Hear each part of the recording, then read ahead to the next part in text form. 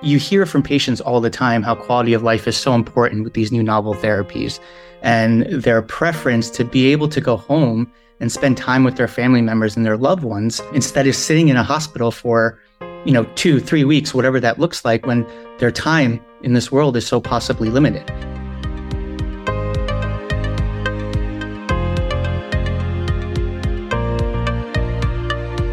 Hi, I'm Marianne Bohr with HIMSS. Today I'm joined by Mohammed Datu, Senior Director, Global Commercial Data Sciences and Digital Health at Johnson & Johnson Innovative Medicine, and Vijesh Unnikrishnan, Partner, Digital and Connected Health at ZS. And today we'll be talking about drug plus solutions, such as remote patient monitoring, and how they can enable both improved patient outcomes and provider satisfaction. Before we get started, I want to say thank you to ZS and to Janssen, now Johnson & Johnson Innovative Medicine, for sponsoring this podcast. Mohammed, Vijesh, thanks so much for joining us today. Now, Mohammed, let's start with you. Even with pharmaceutical innovation that's addressing some of the most complex and life-threatening cancers like myelomas, there are still unmet needs. How can remote patient monitoring, or RPM, effectively address these gaps by creating what we call a drug plus care model solution? Yeah, so thank you, Marianne. I think we need to look at it from a couple different points of view. So starting off with hospitals or health systems, these organizations are really constrained when it comes to resources, whether it's hospital beds, whether it's staff, whether it's, financial constraints. And RPM has a really big opportunity to help free up a lot of those constraints in those health systems. If you look at it from a patient point of view, right, you hear from patients all the time how quality of life is so important with these new novel therapies, and their preference to be able to go home and spend time with their family members and their loved ones instead of sitting in a hospital for 2-3 weeks, whatever that looks like, when their time in this world is so possibly limited. So you're creating convenience for these patients. You're also having a whole slew of patients who are sitting in line waiting to be treated with these therapies who are unable to because there's just not enough capacity in these hospital beds. So being able to free up these hospital beds allows more patients to get access to these medications that could potentially save their lives. From a physician point of view, the decrease in just burden for having to treat these patients within the hospital, their opportunity to increase quality of care is really, really important to them. And then from a payer perspective, costs, I don't think we put enough emphasis on how an RPM solution can really decrease costs for the overall treatment paradigm for some of these patients in health systems and hospitals. That's such an excellent point. Especially, I like you touching on how time is really at a premium for a lot of these folks. Now, Vijesh, what do you think is the economic model needed to help scale these drug plus care models across care sites?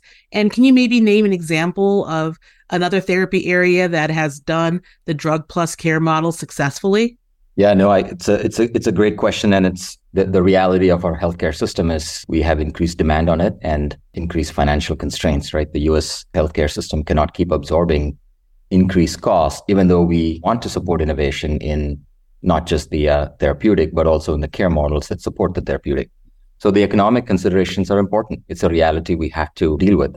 So when we look at the economic model around what it takes to fund and financially make these companion care models viable, there's a few different pathways. Most companies and most of us who are deeply working in this industry are familiar with the remote patient monitoring and remote therapy monitoring codes that have been established, that have coverage from Medicare.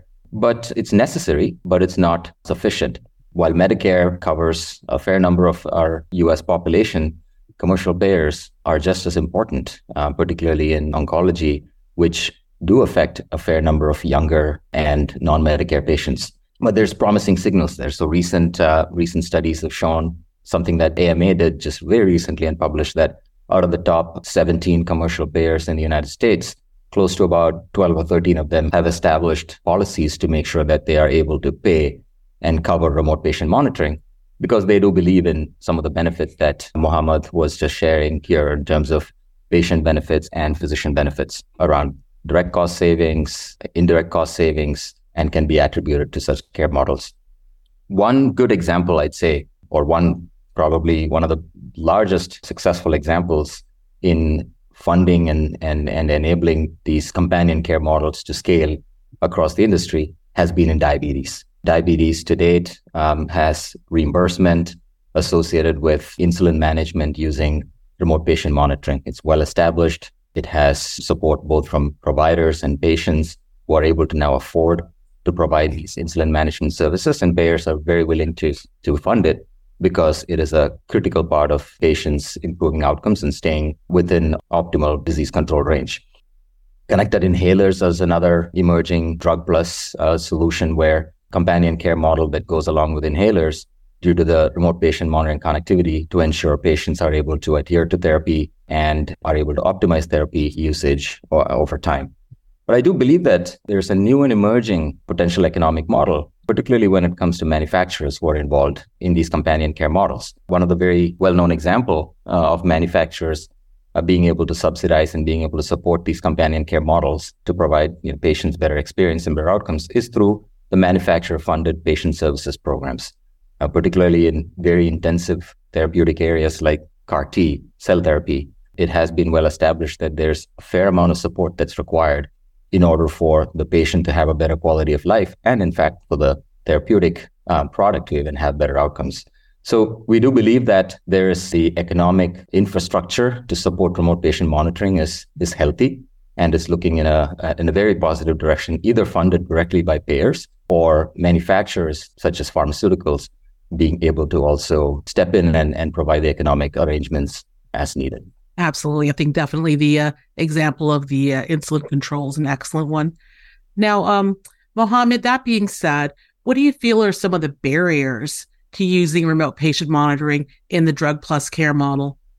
Yeah, and I wanted to just maybe touch base and address quickly what Vijay had just mentioned around the economic models. If you look at the world of remote patient monitoring, right, if you look at the more mature areas where it's really utilized for chronic care management, such as diabetes and more chronic diseases, the reimbursement associated with that is more tailored to those type of disease states and the type of monitoring needed for those particular disease states. But where you see where a lot of the need is around now you get to more of this acute type of remote patient monitoring, almost to the degree of where hospital at home is, where you have adverse events which are more life-threatening, which are more acute in nature, that are some of the reasons why the patients are spending time in the hospital rather than being discharged in their houses. And then you look at the requirements to be able to monitor those patients, right? It usually entails a wearable device. It usually entails some sort of wraparound services provided by the remote patient monitoring companies or the hospital system to actually monitor these patients continuously, right? Being able to see what's happening with them. And if something like a vital sign goes askew somewhere, being able to action on those metrics and being able to intervene and action those patients to the next appropriate next step so that they don't go into a more severe adverse event and possibly, something more life-threatening. And the cost associated with those types of monitoring is a lot higher. And the reimbursement right now associated with that just doesn't cover the costs to be able to do so. So you're left with health systems and hospitals who essentially need to cover the cost for that additional monitoring for those acute type of adverse event monitoring. So the big barrier I see right now for adoption is really around who's paying for these services, how are they being paid for? And insurance companies right now aren't reimbursing enough to be able to offset the costs. So health systems now have to look into other ways on how remote patient monitoring for these more acute type of disease states and adverse events can make sense in their practices. If you look at just physicians right now, I do think there's a lack of education on just what is the world of remote patient monitoring. Again, I think when people think of remote patient monitoring, their head immediately goes to what's currently vetted and utilized right now in the market, and that is for those chronic conditions. Usually it's some sort of app where patients can submit pros that physicians get information on, right? But when you think about these acute adverse events, physicians immediately think, well, how do I monitor for something like CRS? How do I monitor for something like eye cancer infections? What are the devices out there that are currently available? Are they FDA approved? Who's going to cover the cost of these types of services? Who's liable if I send this patient home and something does happen, right? So I think there's a lot of education that needs to be done with these offices to help them get through some of these questions that they have that maybe have not been fully addressed.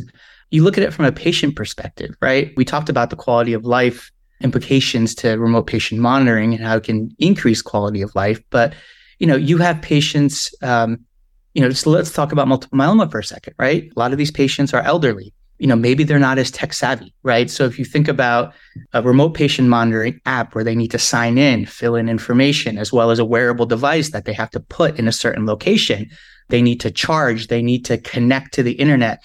All of those things are complicated, right? And when you think about some of these patients and their experience with some of this technology, they get a little nervous. Also, again, for some of these acute types of adverse events that are being monitored, these patients need to have a certain level of proximity to a hospital, right? If there is something that, they need to action on and they need to go seek care at a hospital, they need to be in close proximity, or they need to have a mechanism to get to the hospital in time so that they can be actioned on. Socioeconomic status is a big one, right? These devices require connections. They require smartphones. Not everybody can afford that. Not everybody could afford a robust data plan to be able to transmit all of this data that's going into these platforms.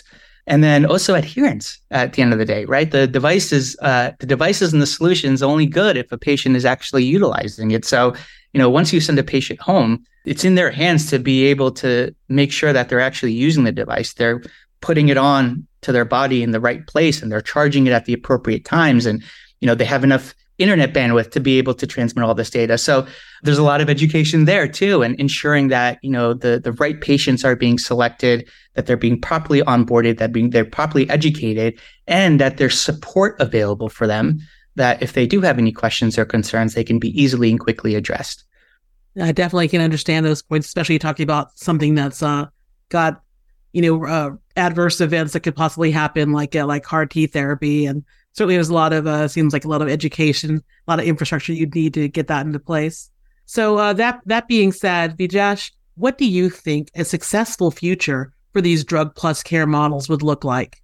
My personal belief and what we see in the industry as early trends is that the drug alone, of course, in conditions like oncology, the drug plays a significant role in terms of progression-free survival and overall survival rates of patients who are suffering from very life-threatening conditions. However, if I have a crystal ball and look into it, I would expect that the manufacturer thinks beyond the drug in terms of what is the care pathway or the care model within which that drug is being administered. What is the patient care model when the patient is not in an acute care setting, when they're away at home, and how the drug performs in those conditions? What is the social determinants of health that the patient's functional day-to-day life is materializing in, and how would that impact or affect the overall outcomes of how that drug performs? So in many ways, we believe that these unmet needs are almost something that should become part of the product specifications, should be part of the performance requirement of a drug well early into its development cycle. So if I had to have a crystal ball, this is what I would say the world looks like. These requirements, that what we're calling companion care models or drug plus requirements, are defined and understood well early into the drug development cycle, perhaps at phase 2 and right around the stage when the drug is moving from phase 2 to phase 3 in terms of its development program. There's very deliberate evidence gathering approaches towards understanding all these many variables that Mohammed just talked about right now that can affect the performance of the drug and that affect the design of the care model that goes around the drug. Many of these factors that Mohammed talked about. And these are not factors that can be just left to its whims and let it play out in the real world. There's evidence that can be generated around what happens if a patient does not have access to high bandwidth internet. Is the care model resilient enough, or is a remote patient monitoring solution forgiving enough to collect just enough amount of data with the bandwidth that's available, but still provide the overall side effect management or infection control management performance characteristics that is required to be achieved? So that's the type of evidence that can be generated. And then what do you do with the evidence? There's a clear pathway, a regulatory pathway for these companion care models. Drug development is a very, very high risk and long process, as we all appreciate. It can take anywhere from 10 years and $1 billion in investment.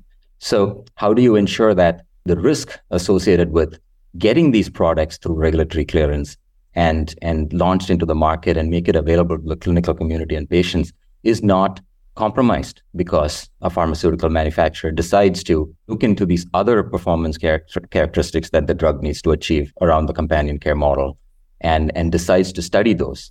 So regulatory pathways that can approve the drug, but can provide a more flexible and seamless approach towards approving the additional elements of the care pathway that could be designed around the drug to provide the medical community and the clinical community that, yes, this care pathway that goes with the drug has been well studied and has cleared the high bar of what is required from a regulatory standpoint. So having clear regulatory guidance. And then these are not once and done. Care pathways are heterogeneous. And while there might be 2 or 3 care pathways that can be designed and studied and launched with a drug, as the drug continues to live in the real world, new evidence is generated, and there has to be an effective lifecycle management process around continuing to learn from the market and continue to create more subsegments and more nuanced care models that support different patient characteristics and segments in the market. And then finally, one manufacturer is not going to be able to carry these care models all the way into the last mile, into the day-to-day clinical practice of practicing medicine for the physicians as well as consuming care by the patient. So there has to be a way there will be a way to deploy these care models within platforms that maybe it's 2 or 3 platforms across the industry that can very easily carry these care models and deploy them in the real world. So that would be a few of my crystal ball predictions of what the world should look like in the next 5 years so that we can truly realize a drug plus future that benefits patients and physicians. Great. I can see it definitely will take a lot of collaboration and a lot of education infrastructure being built up. Now, Mohammed, one last question. What advice do you have for other pharma leaders who are developing and launching drug plus care models? I think everyone sees the value of these drug plus care models, and more specifically, remote patient monitoring. I don't think anyone's arguing the fact that this is the future, and quite possibly in some near future time of ours, it will be a standard of care.